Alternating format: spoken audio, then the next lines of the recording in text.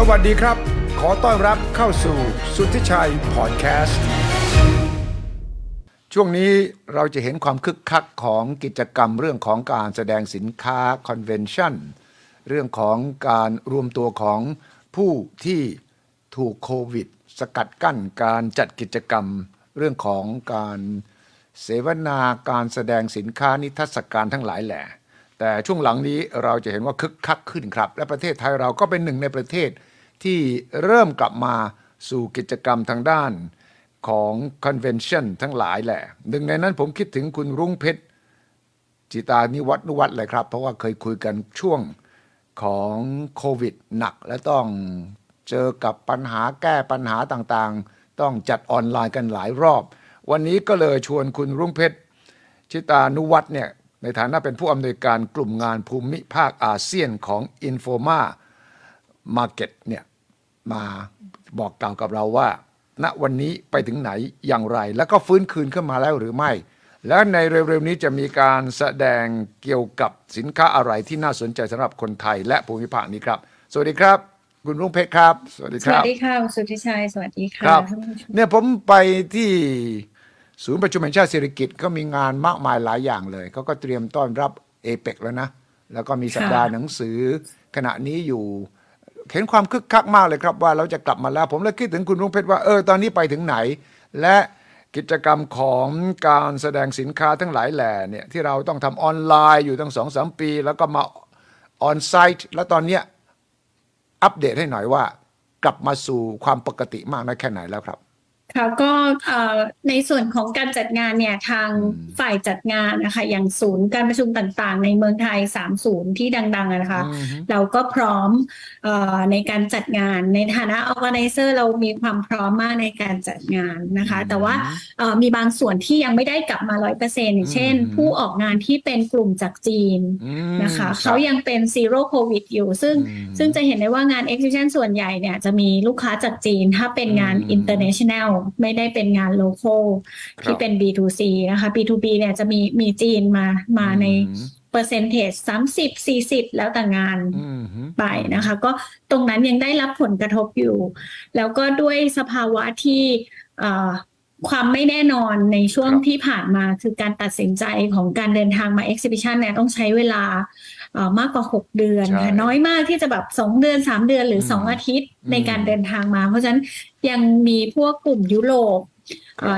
ที่ยังไม่เข้ามาแต่ว่าตัวนี้ก็เริ่มเห็นกลับเข้ามาแล้วก็อีกประการหนึ่งที่เป็นสิ่งที่เกิดขึ้นนะคะเนื่องจากว่าโควิด2ปีที่ผ่านมาเนี่ยหลายๆงานหยุดการจัดงานพอเปิดได้ปุ๊บงานก็เลยชนกันตีกันไปหมดใช่เลยครับงานโปรไฟล์เดียวกันจัด3ประเทศอะไรอย่างเงี้ยค่ะตัวเองก็ประสบการณ์ตรงนี้เหมือนกันอย่างงานฟู้ดที่เราจัดเนี่ยจัดอินโดวีคนึงอีก2วีคอีก2สัปดาห์ต่อมาจัดเมืองไทยสัปดาห์ต่อไปจัดเวียดนามคือ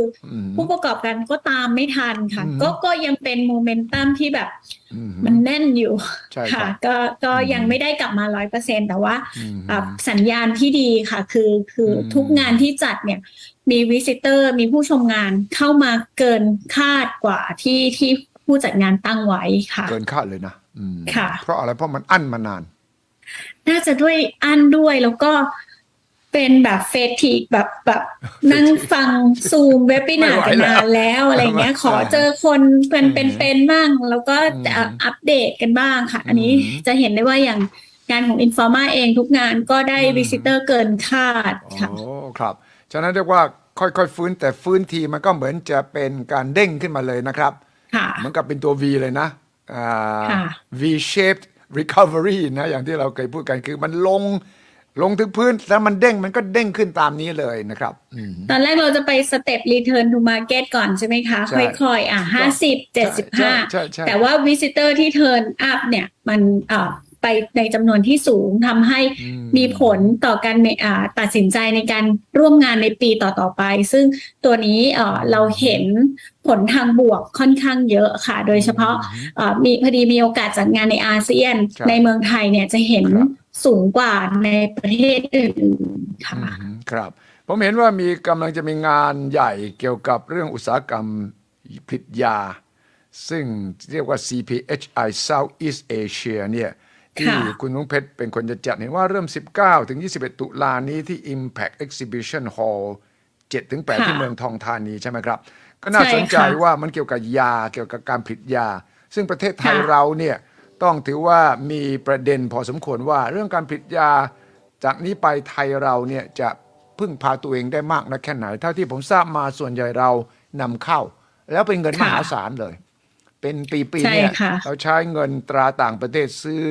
ยาเข้ามามากมายแล้วช่วงโควิดก็เป็นบทเรียนให้เราด้วยใช่ไหมครับว่าการที่เราไม่มีศักยภาพในการผลิตยาเองหรือว่าภายใน Southeast Asia เนี่ยแล้วต้องไปพึ่งพาประเทศที่พอเกิดวิกฤตแล้วตัวใครตัวเขาล่ะนะดังนั้นเรื่องนี้พอจัดงานนี้ผมเห็นก็บอกเรื่องนี้น่าสนใจมากฉะนั้นถึงถามคุณรุ่งเพชรว่างาน CPHI Southeast Asia นี่มีความสำคัญอย่างไรและ CPHI ย่อมาจากอะไรค่ะก่อนอื่นนะคะ CPHI คือย่อมาจาก Convention of Pharmaceutical Industry ค่ะคือเป็นงานที่เริ่มต้นมาจากทางยุโรปค่ะแล้วก็ทำเรื่อง Geo Adapt ก็คือปรับเข้าภูมิภาคงาน CPHI Southeast Asia เป็นหนึ่งในความภูมิใจของ Informa Market ประเทศไทยนะคะเพราะว่าตอนแรกงานเนี่ยไปอยู่ในประเทศที่ไปอยู่ในประเทศที่มี population ที่ใหญ่ที่สุดในอาเซียนก็คืออินโดนีเซียค่ะแต่ว่าเมืองไทยเนี่ยเป็นอันดับ2ในการผลิตยาจะต้องขอเรียนท่านผู้ฟังอย่างนี้ค่ะประเทศไทยเป็นประเทศที่มีศักยภาพในการผลิตยาค่ะแต่ในส่วนที่นำเข้ามาส่วนมากคือพวกเขาเรียก active ingredient นะคะอย่างเช่นเวลาผสมยาพาราเซตามอลสักเม็ดหนึ่งอะค่ะไอ้พวก active ingredient ที่เป็นแก้ปวดแก้เบาหวานอะไรที่เป็นใช้ในประมาณน้อยๆค่ะเรา import เกือบทั้งหมดค่ะเรียกได้ว่า 95% import แต่ว่าศักยภาพของการผลิตยาในบ้านเราอะค่ะโรงงานของบ้านเราด้วยมาตรฐานที่อย.กำหนดนะคะเราต้องเป็น GMP PICS ซึ่งเป็นมาตรฐานระดับโลกที่สูงมาก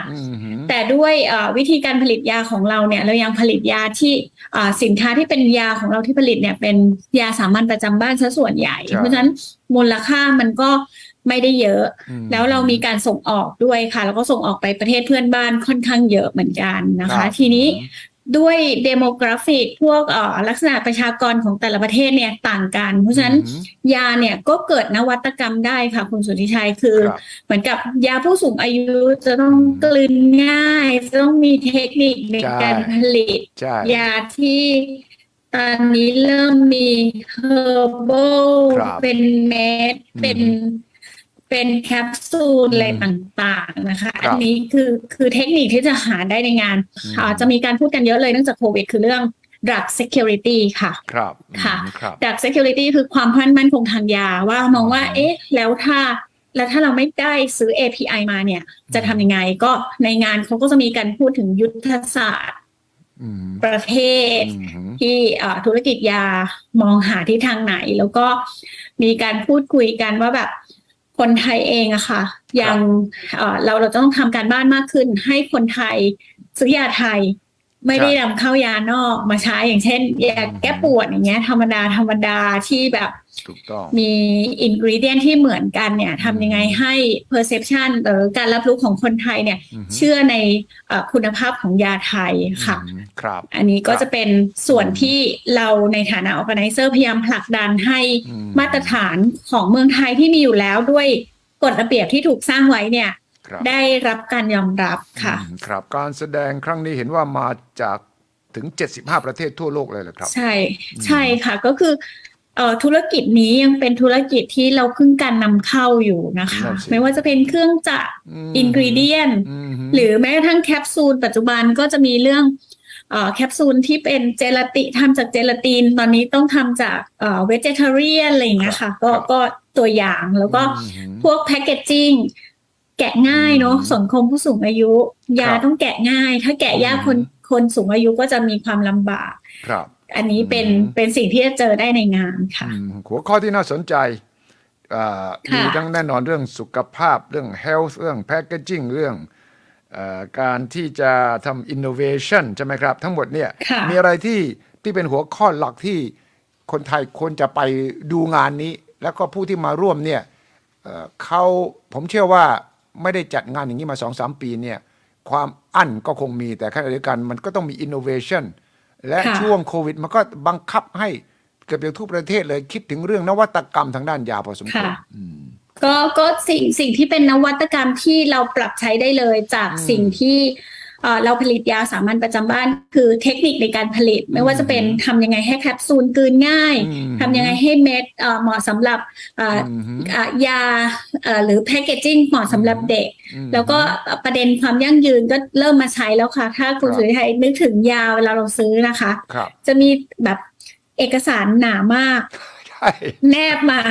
เป็นปึกเลยบางทีมากกว่าไอ้สเปซสำหรับยาอีกนะใช่ค่ะแล้วยังไงคะคือก็ใช้ประจำอยู่แล้วบางคนก็อ่านบางคนก็ไม่อ่านผมบอกได้ส่วนใหญ่นะเป็นผมก็เอาทิ้งใช่ค่ะอันเนี้ยก็จะมาพูดกันเรื่อง sustainability ที่จะเกิดขึ้นจากกระบวนการในการสร้าง drug delivery ที่เมืองนอกตอนนี้เขาไปทำยังไงกันบ้างค่ะก็จะมาแชร์กันในงานประเด็นเรื่อง drug security ที่พูดเมื่อกี้ก็จะมีเรื่องของ herbal medicine ค่ะซึ่งเป็นแนวทางซึ่งเมืองไทยใช่ค่ะเมืองไทยสามารถที่จะสร้างความมั่นคงทางคลังยาที่เป็นยาจากสมุนไพรก็มีประเด็นนี้มาพูดกันนะคะแล้วก็จะเป็นเรื่องของพวกยาที่เขาเรียกว่ายาทางชีวะอะค่ะไบโอซิมิลาเวลาเขาสกัดวัคซีนหรืออะไรเงี้ยก็จะตรงเนี้ยมันไม่ต้องพึ่งการนำเข้าของอินกรีเดียนซึ่งโรงงานในไทยไม่มีเพราะว่าการมีอินกรีเดียนเนี่ยมันดีนะคะแต่ว่ามันก็จะตามมาด้วยหลายๆประการไม่ว่าจะเป็นเรื่องของpollution ที่เกิดขึ้นจำนวน economy of scale แล้วยามีตั้งเป็นหมื่นสูตรอย่างเงี้ยค่ะใช่ใช่ครับแต่นั่นก็แปลว่าในงานนี้จะมีการพูดถึงเรื่อง sustainability ด้วย innovation ด้วยใช่ค่ะก็จะมีเรื่อง smart packaging ค่ะอย่างที่บอกว่าค่ะว่าแพ็กเกจยังไงให้แบบคนไข้อ่านได้ทุกวัยแล้วก็มีตามกฎระเบียบที่อย.เขาบอกว่าจะต้องมี prescription มีตำราเนาะว่าใช้ยังไงอย่างเงี้ยค่ะถูกต้องเมื่อสักครู่คุณรุ่งเพชรพูดถึงความมั่นคงทางยาของไทยในภาวะโรคระบาดเนี่ยมันทำให้เราคิดถึงเรื่องความมั่นคงทางยามากเลยครับถ้ามองในแง่ของไทยเราเทียบกับทั่วโลกตอนนี้เป็นยังไงความมั่นคงทางยาในส่วนของการผลิตเราพร้อมค่ะพร้อมแต่ในส่วนของอินกรีเดียนเนี่ยเรายังไม่พร้อมค่ะทางภาคเอกชนหลายๆส่วนก็มีทั้งเสียงที่ว่าเราควรจะจับมือกันเพื่อทำให้เกิด API หรือว่า ingredient ขึ้นในประเทศบางส่วนก็คือรัฐบาลต้องทำให้แน่ใจว่า ingredient เราจะไม่ขาดก็คือการเจรจาข้ามประเทศซึ่งการซื้อเข้ามาค่ะมันก็มีทั้งข้อดีแล้วก็ข้อเสียสมมติว่าวันหนึ่งเขาปิดท่าเรืออย่างเงี้ยค่ะบอกว่าฉันจะต้องรักษาคนในประเทศฉันก่อน ingredient มันก็อาจจะไม่มาที่เราถูกไหมคะเกิดแล้วในช่วงโควิดเนี่ยเรารับรู้แล้วล่ะตอนนั้นที่ยาฟาวิไม่มีอะไรเงี้ยนะคะก็จะเห็นเนี่ยค่ะความมั่นคงทางยาเกิดจากไม่ใช่เราไม่มีกำลังการผลิตค่ะเรามีกำลังการผลิตที่มาตรฐานสูงมากแต่อินกรีเดียนนะคะเป็นตัวที่จะต้องมีการทำงานร่วมกันทุกๆฝ่ายทั้งรัฐบาลทั้งหน่วยงานเอกชนที่จะวางแผนว่ายาเกิดโควิดขึ้นมาแล้วเนี่ยมีตัวไหนที่มันจะต้องเป็นแผนยุทธศาสตร์ของประเทศที่ทั้งรัฐทั้งเอกชนที่มี facility มานั่งคุยกันค่ะครับพูดถึงความมั่นคงทางยาของไทยเนี่ยผมเคยเห็นในการสำรวจเป็นดัชนี global health security หมายถึงความมั่นคงทางยาของระดับโลกไทยเราอยู่อันดับใช้ได้เลยนะร้อยกว่าค่ะใช้ได้ค่ะถือว่าใช้ได้จาก195ประเทศนะเราอยู่ในอันดับที่5ใช่ไหมที่มีความมั่นคงทางสุขภาพพูดถึงงานสุขภาพของโลกแสดงว่าเราเป็น1ใน10อันดับประเทศที่มีความมั่นคงทางสุขภาพค่อนข้างดีฉะนั้นในช่วงโควิดเนี่ยไทยเราก็ค่อนข้างจะสำเร็จนะครับในการจัดการบริหารโรคระบาดนี้ฉะนั้นพอเราพูดถึงความมั่นคงทางยาแล้วก็คุณรุ่งเพชรพูดถึงสมุนไพรหลายๆตัวฟ้าทลายโจรใช่ไหมครับมะขามป้อมมีขิงมีกระชายถ้าจำได้เนี่ยก็เป็นตัวช่วยพอสมควรในงานนี้เรามีการส่งเสริมให้สมุนไพรของไทยเนี่ยมีโอกาสไปถึงคนที่มาชมงานจากต่างประเทศมากน้อยแค่ไหน งานนี้จะเน้นเรื่อง natural extract ค่ะเพราะมูลค่าของการขายเนี่ยการเป็นสมุนไพรที่สำเร็จรูปไปขายเนี่ยค่อนข้างยากค่ะเพราะฉะนั้นเราเป็นประเทศส่งออก natural extract ค่อนข้างเยอะค่ะเราก็พยายามที่จะโปรโมทวิธีการ extract พวกสารสกัดต่างๆแล้วก็มีการโชว์กลุ่มผู้ประกอบการที่ทำเรื่องตรวจสอบทดสอบพิษอะไรอย่างเงี้ยค่ะในภายในงานแล้วก็มีการประชาสัมพันธ์ถึงว่า natural extract เนี่ยไปพัฒนาต่อเป็นอะไรได้ภายในงานมีผู้ประกอบการอินเดียค่อนข้างเยอะเหมือนกันค่ะอ๋อครับอินเดียเขาถือว่าเขาเป็นประเทศที่ผลิตยามากที่สุดเลยนะโดยเฉพาะสมุนไพรครับเราเรียนรู้อะไรได้จากอินเดียและอินเดียเรียนรู้อะไรจากเราได้บ้างผมว่าเราสองประเทศนี้มีอะไรที่คุยกันได้เยอะเลยนะเกี่ยวกับเรื่องนี้ค่ะอินเดียเนี่ยคือเขาเป็นคลังยาที่ดีอยู่แล้วแล้วโควิดเราก็จะเห็นว่าฟาวิเองเราก็จะซื้อจากอินเดียนะคะก็จะมีการถ่ายทอดในส่วนของยุทธศาสตร์แต่ว่าธุรกิจยาในเมืองไทยอะค่ะมันยังมีเรื่องลิขสิทธิ์อยู่ค่ะคุณสุทธิชัยอย่างเช่นบริษัทข้ามชาติเขาลงทุนทำรีเสิร์ชมานานๆเนี้ยยาของเขาเนี่ยก็ยังอยู่ในเขาเรียกในแพทเทนต์นะคะในลิขสิทธิ์20 ปีกว่าผู้ประกอบการไทยจะผลิตได้ก็ต้องรอหมด20 ปีในขณะที่อินเดียเขาไม่มีตัวนี้อะค่ะเพราะฉะนั้นยาถูกๆเนี่ยคนชอบบอกว่าไปหิ้วมาจากอินเดียอะไรเงี้ยมันก็มีเกิดขึ้นค่ะเพราะฉะนั้นสิ่งที่ต้องทำคือเราต้องมองว่ายาตัวไหนเป็นยามุ่งเป้าแล้วผู้ประกอบการสามารถผลิตได้แล้วก็มาใช้แทนที่เราจะต้องจ่าย 3,000 เราควรจะจ่าย300ไหมตัวเนี้ยค่ะเป็นเรื่องของศักยภาพในการทำงานกับภาครัฐเพื่อให้เกิดตัวยาที่เราไม่ต้องไปทำไมต้องถึงขนาดเดินทางไปหิ้วมาทำไมต้องรอ import อย่างเดียวใช่คุณนุ๊กไปพูดถึงยาต้นตำรับที่เรียกว่า original drugs กับยาสามัญในประจำบ้านที่เรียกว่า generic drugs เนี่ยทีนี้มันก็ถ้าเวลาระยะคุ้มครองสิทธิบัตรตามสิทธิบัตรมันหมดลงเนี่ยโอกาสที่ลงทุนในผลิตยาก็มีมากขึ้นสิครับใช่ค่ะแต่ก็มีสิ่งที่เป็นเขาเรียกว่าอุปสรรคและความท้าทายของผู้ประกอบการค่ะคือการขึ้นตำรับยาต่างๆของเมืองบ้านเราอะค่ะยังค่อนข้างมีความรัดกุมก็คือเป็นของให้ผู้บริโภคนะคะรัดกุมขั้นตอนเนี่ยจะค่อนข้างแน่นหนากว่าการนำเข้านิดนึงนะคะก็ผู้ประกอบการจะต้องตามให้ทันกับกฎระเบียบแล้วก็ลงทุนให้ทันด้วยค่ะว่าจะต้องมีตรวจ SPLC อะไรที่เป็นเทคนิคต่างๆตามกฎระเบียบค่ะครับแต่ว่าถ้าเราดูอย่างกรณีการลดความเข้มงวดลงเนี่ยกัญชาเป็นต้นเนี่ยก็ปั๊บก็ได้เลยนี่ใช่ไหมอันนี้ก็เกี่ยวกับกลับไปถึงเรื่องการศึกษาให้ความรู้ให้ความเข้าใจที่ถูกต้องอีกอะค่ะบางทีอาจจะพื้นที่ตรงนั้นอาจจะต้องใช้เวลาแล้วก็ใช้การทำงานเป็นระบบองค์รวมอะค่ะว่าการใช้กัญชาที่ถูกมันจะต้องเป็นวิธีไหนแล้วก็คือความรู้มันจะต้องถูกถ่ายทอดไปมากกว่านี้มากกว่าใช้ได้แล้วก็ทุกคนก็เฮกันเหมือนแฟชั่นเลยอะค่ะแต่ว่าในงานเนี่ยเราก็จะมีพวก extract มีการให้ความรู้กฎการใช้อะไรต่างๆด้วยค่ะถ้าอย่างนั้นนี่โอกาสและความท้าทายที่คุณรุ่งเพชรพูดถึงในอุตสาหกรรมยาในไทยเนี่ยใครต้องทำอะไรบ้างเพื่อให้มันดีขึ้นเพราะว่าเรารู้ละว่ามันมีกฎเกณฑ์กติกาแต่ว่าข้อดีก็คือว่าพอเรามีความเข้มข้นเนี่ยมาตรฐานมันก็ได้ก็มีหลายคนบอกก็เบาลงได้ไหมก็มันต้องได้ทั้งสองอย่างมาตรฐานที่โลกยอมรับขณะเดียวกัน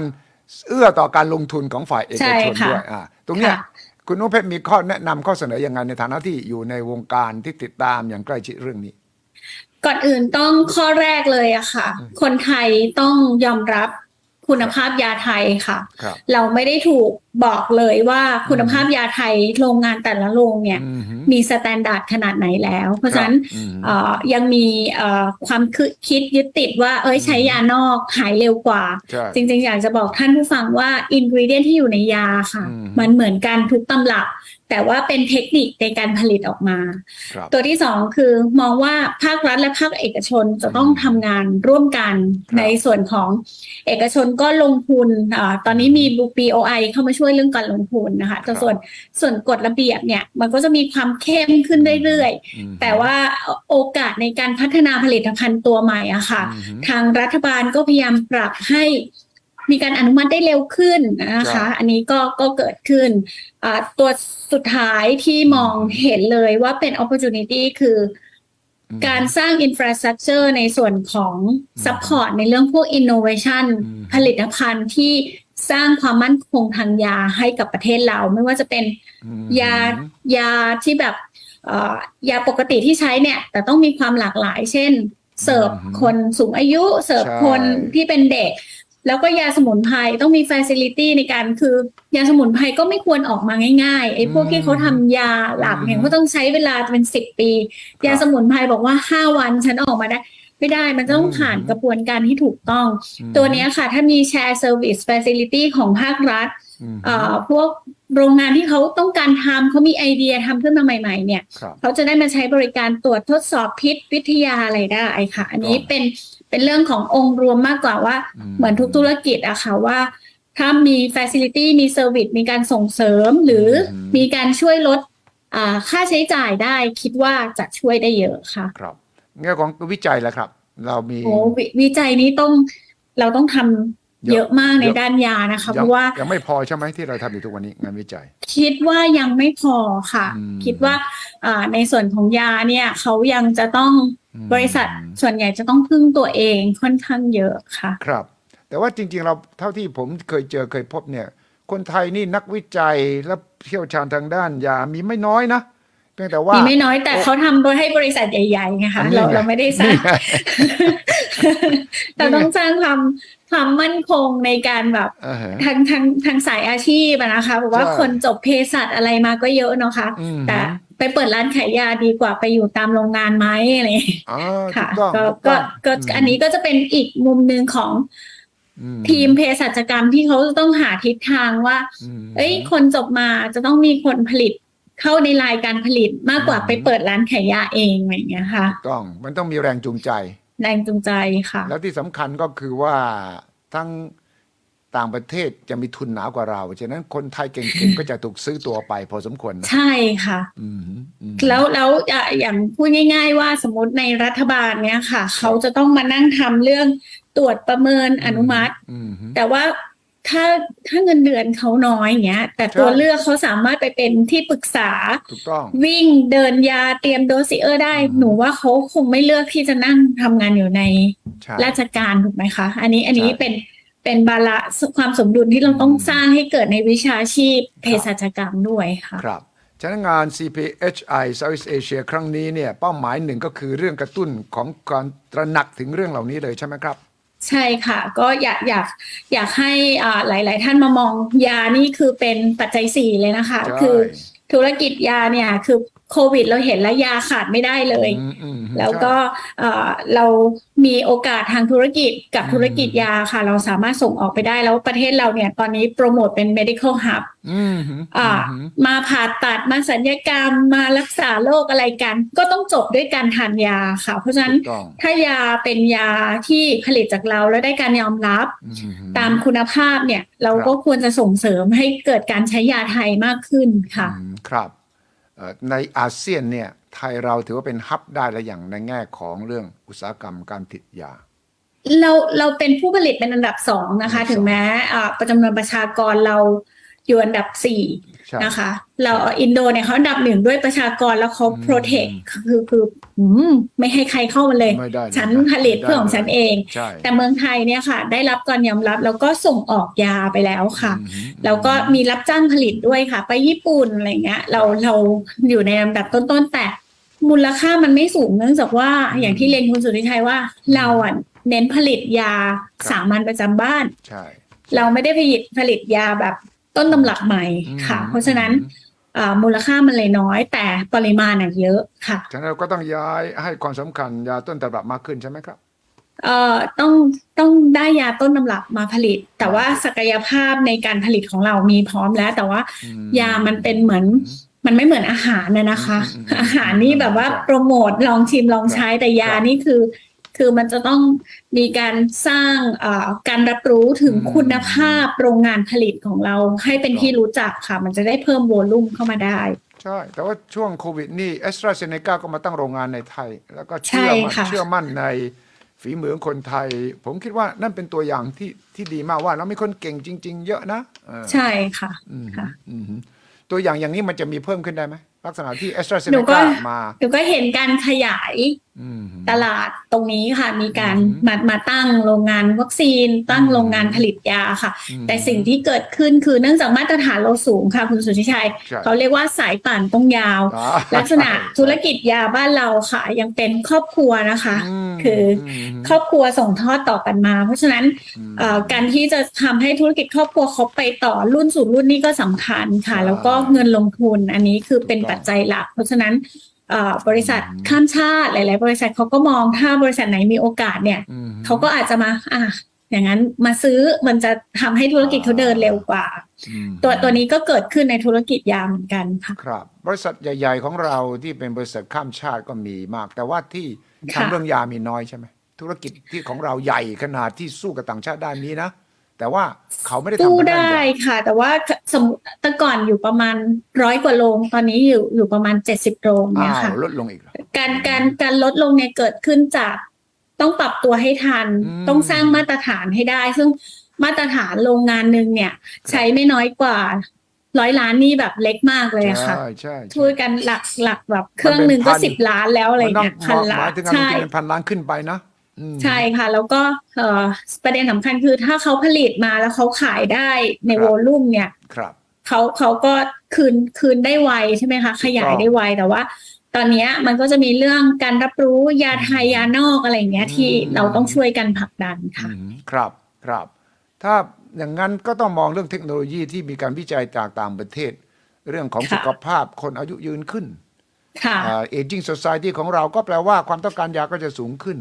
แล้วโลกก็จะไปแนวโน้มนี้ในเมื่อคนมีอายุยาวนานขึ้นเนี่ยเรื่องของยาก็จะมีความสำคัญเพื่อให้รักษาคุณภาพของการมีชีวิตยาวนานด้วยใช่ไหมครับใช่ค่ะก็คือคนอยู่นานขึ้นแล้วก็ด้วยโรคที่มาตามการสูงวัยนะคะก็จะมาทั้งเบาหวานไขมันความดันต่างๆคือพวกนี้เขาก็จะต้องใช้ยาแต่ว่า opportunity ที่เกิดขึ้นเนี่ยตอนนี้คนก็มองหายาที่มาจากพวกสารสกัดนะคะกินเพื่อป้องกันอันนี้ก็เกิดขึ้นในนี้เป็น opportunity ที่เกิดขึ้นแน่ๆสำหรับธุรกิจสารสกัดใช่ค่ะมหาศาลเลยนะครับวิตามินยาป้องกันไม่ให้เป็นโรคมันจะมีความสำคัญมากกว่ายารักษาโรคแล้วนะค่ะแต่ว่าด้วยยารักษาโรคเนี่ยคือเนื่องจากว่าเราโปรโมทเป็น medical hub ของคุณสุทธิชัยเพราะฉะนั้นการมีความพร้อมทางคลังยาเนี่ยก็สำคัญมันจะต้องไปด้วยกันไม่ใช่โปรโมทโรงพยาบาลมารักษามาผ่าตัดมาทำศัลยกรรมแต่ว่ายาเราต้องนำเข้ามาอย่างเงี้ยมันก็อาจจะไม่คนละทางกันคือเงินมันไหลออกมากใช่ค่ะยาถึงแม้เราจะได้รายได้จากการที่มีคนมารักษาเราแต่ว่าผมก็มองเห็นนะว่าถ้าเราพัฒนาอุตสาหกรรมยาให้ได้มันจะมีประโยชน์ส่งต่อรายได้เพิ่มขึ้นของไปถึงเกษตรกรเลยนะเรื่องสมุนไพรแล้วก็ SME ทั้งหลายแหล่ที่เป็นส่วนหนึ่งของ supply chain ให้กับอุตสาหกรรมยาเนี่ยถ้าอย่างนั้นอาจจะต้องจัดนิทรรศการลักษณะ SME ที่จะมาเสริมหรือว่างานนี้มี SME มารับฟังรับรู้ด้วยครับงานนี้เราจะเน้นเนื่องจากว่ายาแผนปัจจุบันเนี่ยเขาก็จะมีผู้เล่นอยู่นะคะแล้วก็มาหาเทคโนโลยีเราก็เลยเน้นพวกยาสมุนไพรซึ่ง SME เนี่ยที่เขาไปจ้างผลิตได้ไม่ต้องสร้างโรงงานเองแค่ผ่านตำรับแล้วก็คือพวกนี้เขามีกระบวนการต่างๆในการทำผลิตภัณฑ์สมุนไพรเพื่อเป็นยาอยู่แล้วค่ะใช่ผมมองเห็นเลยนะว่าเศรษฐกิจเราจะเฟื่องฟูเลยนะถ้าเราพัฒนาอุตสาหกรรมยาไม่ใช่เพราะที่เราเห็นในห้องแลบในบรรดาหมอนักวิจัยหรือว่าฟาร์มาซิสต์เภสัชกรเท่านั้นนะลงมาได้ถึงระดับชุมชนที่จะเป็นส่วนหนึ่งของการซัพพลายวัตถุดิบหรือเป็นส่วนหนึ่งของกระบวนการอุตสาหกรรมยาเลยค่ะฉะนั้นเรื่องนี้งานครั้งนี้ก็น่าสนใจน่าตื่นเต้นคาดหวังยังไงคาดหวังผู้คนมายังไงตอนนี้มีออนไลน์ด้วยหรือว่า ออนไซต์อย่างเดียวเลยครับออนไซต์อย่างเดียวค่ะผู้คนเริ่มกลัวออนไลน์เดี๋ยวจะอัดไว้ให้ไปออนไลน์ทีหลังนะคะคืองานก็ไปจัด3วันค่ะที่ Impact Hall 7 Hall 8สิ่งที่เพิ่มมากกว่านั้นคือในช่วงการจัดงานของเราค่ะเรามีงานคู่ขวัญก็คือเป็นงานทางด้าน medical device ค่ะพวกอุปกรณ์เครื่องมือแพทย์คือถ้าท่านมาในงานเดียวนะได้ทั้งยาได้ทั้งเครื่องมือแพทย์แล้วก็อุปกรณ์ที่เกี่ยวกับด้านสุขภาพค่ะมีอยู่นี่หมดเลยนะครับน่าสนใจฉะนั้นคนผู้สูงอายุหรือลูกหลานที่ต้องการจะไปดูหรือคนในวัยทำงานนี่แหละที่ต้องการรู้ความคืบหน้าเกี่ยวกับอุตสาหกรรมยานี่ไปได้หมดเลยใช่ไหมครับเชิญได้เลยค่ะแล้วก็มาฟังสัมมนากันค่ะไม่เสียค่าใช้จ่ายไม่ต้องบินเดินทางไปจีนไปอินเดียค่ะก็คืองานมาจัดที่นี่นะคะเรามีความภูมิใจอย่างหนึ่งคือเราดึงงานตัวนี้ที่เคยอยู่ที่อินโดนีเซียเนี่ยมาจัดที่นี่เพราะฉะนั้นงานที่ได้รับการยอมรับแล้วก็พอดีเราเจอโควิดกลับมาอีกครั้งก็เลยอยากจะเชิญท่านผู้ฟังไปชมงานกันค่ะหัวข้อบนเวทีมีอะไรบ้างที่น่าสนใจและคนที่พูดนั้นมีใครที่บอกเราได้ไหมครับว่ามีผู้เชี่ยวชาญด้านยาต่างๆมาให้เราฟังผู้เชี่ยวชาญด้านยายกตัวอย่างหัวข้อตอนนี้คือเรามองที่จะขายยาไปตลาด Middle East นะคะเราก็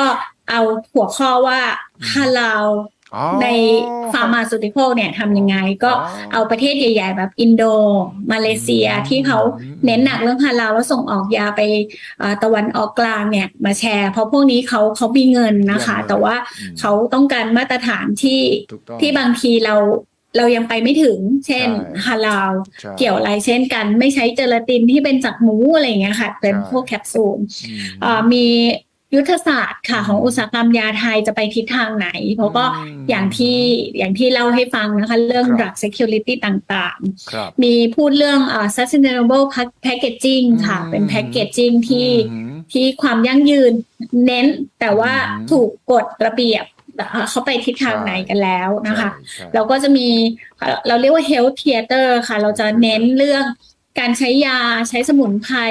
เพื่อพัฒนาเพื่อเป็นยาเนี่ยมาจัดการเกี่ยวกับโรค NCD ก็คือโรคที่ไม่ติดต่อเรื้อรังค่ะซึ่งเป็นโรคฮิตของ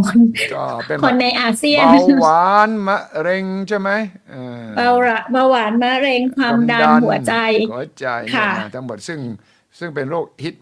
ในแวดวงคนไทยกันเองนี่แหละนะครับค่ะ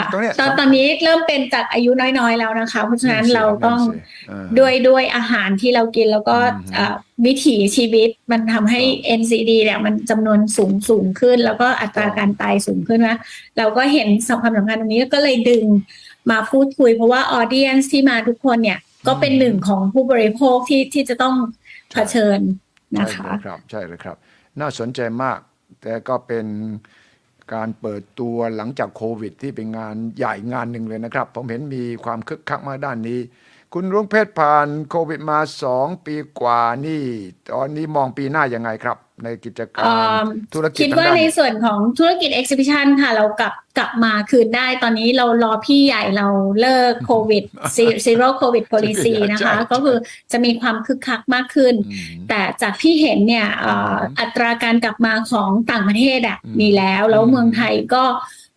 มีการอำนวยความสะดวกค่อนข้างดีค่ะก็คิดว่าเราจะกลับมาได้ปีหน้าตัวเองนะคะอันนี้เป็นความคิดเห็นส่วนตัวว่าน่าจะได้ประมาณ 80% เนื่องจากว่าราคาไฟลท์ราคาเครื่องบินนะคะมันยังมีความแพงอยู่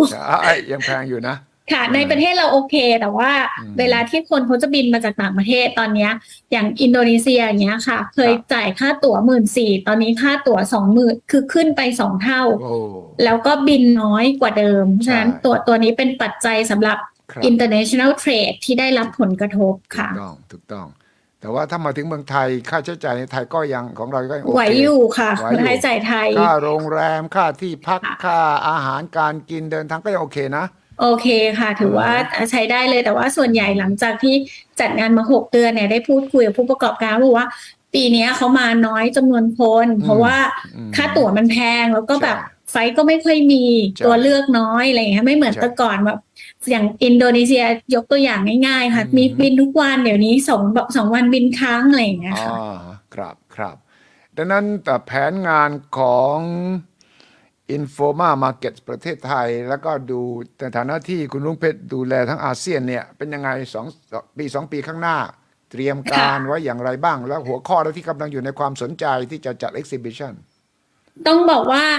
เราถูกวางเขาเรียกว่าเราไป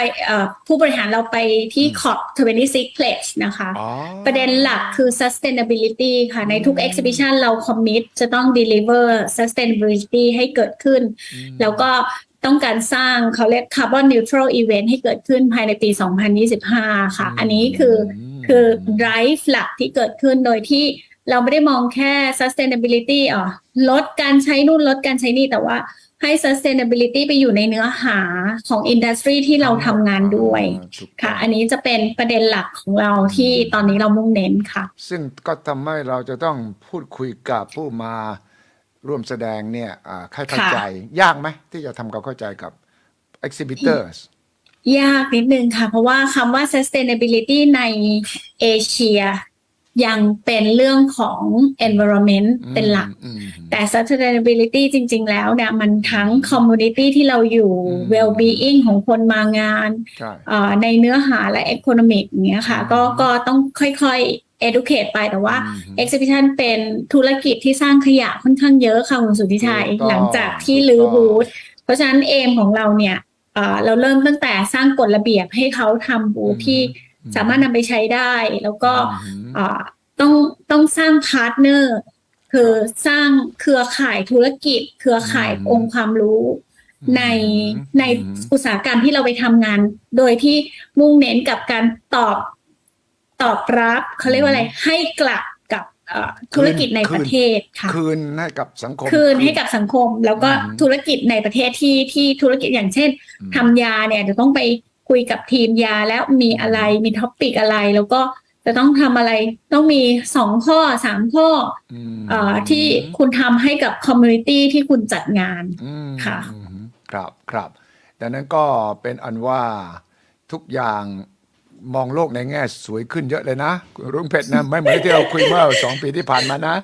2 ปีที่ผ่านมาแบบเหมือนแบบโนโฮปไม่รู้จะไปทางไหนออนไลน์ก็แบบตอนนี้ก็คือตอนนี้เราก็จะเรียกไม่ไลฟ์อีเวนต์ก็ in person event นะคะก็เห็นได้ว่าเวลาเซสชันไหนมีจัดในงานนะคะต้องทำงานหนักกว่าเดิมเพราะว่าเหมือนคนแบบเบื่อที่จะฟังสัมมนาและขอพูดคุยในเวิร์กมากกว่าก็แต่ก็เห็นได้ว่าคนยังมองหาความรู้การอัปเดตตัวเองอยู่ค่ะแต่ก็ไม่ทิ้งออนไลน์ใช่ไหมหมายความเว็บไซต์ก็ยังเปิดอยู่แล้วใครที่ไม่ได้มาก็ยังสามารถติดตามในออนไลน์ของเราได้ย้อนกลับไปดูได้แล้วก็ยังแมทชิ่งยังทำได้ใช่ไหมในออนไลน์ด้วย business matching นี่ทำในงานเลยค่ะก็ให้เขาออนไลน์รู้จักกันแล้วก็คือธุรกิจยาที่เราทำมาค่ะเกิดคู่แมทชิ่งกันเยอะมากเนื่องจากว่าธุรกิจมันนิชมากค่ะมันไม่ต้องเดินช็อปแบบคู่ธุรกิจคุยกันแบบ400คู่อย่างเงี้ยค่ะเกิดขึ้นโดยไม่ต้องจ่ายค่าหัวให้คุณมาทำธุรกิจเลยเขาจะแมทช์กันเองเจอกันในงานนี่แหละนะแล้วก็แล้วก็เรารู้ล่วงหน้าว่าใครจะมาบ้างเราก็นัดหมายล่วงหน้าแล้วก็ไปที่งานก็นัดคุยกันตรงนั้นเลยนะครับใช่ค่ะใช่ก็จะมีเราให้เขาเรียกว่าอำนวยความสะดวกมีพื้นที่สำหรับการแมทช์กันให้มานั่งคุยกันค่ะครับฉะนั้นเราทำหน้าที่มากกว่าแค่เป็น exhibitor แหละเราเป็น matchmaker แล้วเราก็เป็นคนโปรโมทอุตสาหกรรมที่เป็นประโยชน์กับประเทศด้วยตรงนี้เราต้องมองนะครับว่าบทบาทของผู้จัด exhibition เนี่ยจากนี้ไปจะยิ่งสำคัญมากขึ้นในการที่จะส่งเสริมให้อุตสาหกรรมที่พึงปรารถนาเนี่ยในประเทศมันเกิดขึ้นได้สำหรับไทยแล้วก็สำหรับอาเซียนด้วยนะครับคุณลุงเพชรข้อนี้เป็นหนึ่งในภารกิจไหมที่เราตั้งวางเอาไว้เป็นหนึ่งในภารกิจค่ะก็คือของเราจะดูที่ colleague นะคะก็คือทีมงาน customer แล้วก็ community ค่ะเป็น3C ที่ต้องให้ความสำคัญครับหัวข้อที่น่าสนใจจากนี้ไปมีอะไรบ้าง exhibition exhibition ในอาทิตย์นี้จะมี CPHI ที่เป็นยาแล้วก็มี medical device นะคะแล้วก็ Asia Health ซึ่งput together เนี่ยเพื่อที่จะโปรโมท Thailand เป็น medical hub ค่ะเราถึงเอางานเนี่ย งาน MedLab เอเชียเฮลท์เนี่ยแต่ก่อนอยู่สิงคโปร์นะคะแล้วเราก็เอามาจัดที่เมืองไทยด้วยศักยภาพการ drive medical hub แล้วก็ของทีม Informa เองเนี่ยงานนี้น่าจะเป็นงานสุดท้ายของปีค่ะแล้วก็จะเจอกันอีกทีปีหน้าค่ะเพราะว่าเราจัดมา8 งานได้มั้งคะ3 เดือน8 เดือนเลย8 งานเลยแล้ว3 เดือนเนี่ยโอ้ค่ะศูนย์การประชุมแห่งชาติสิริกิติ์นี่จัดไป5 งานแล้วอะค่ะศูนย์ประชุมแห่งชาติสิริกิติ์ที่เปิดใหม่นี่เป็นไงเทียบกับอันเก่าผมเห็นว่าใหญ่กว่า 4-5 เท่าใหญ่กว่าค่ะเขาได้ 50,000 ตารางเมตรนะคะก็คือง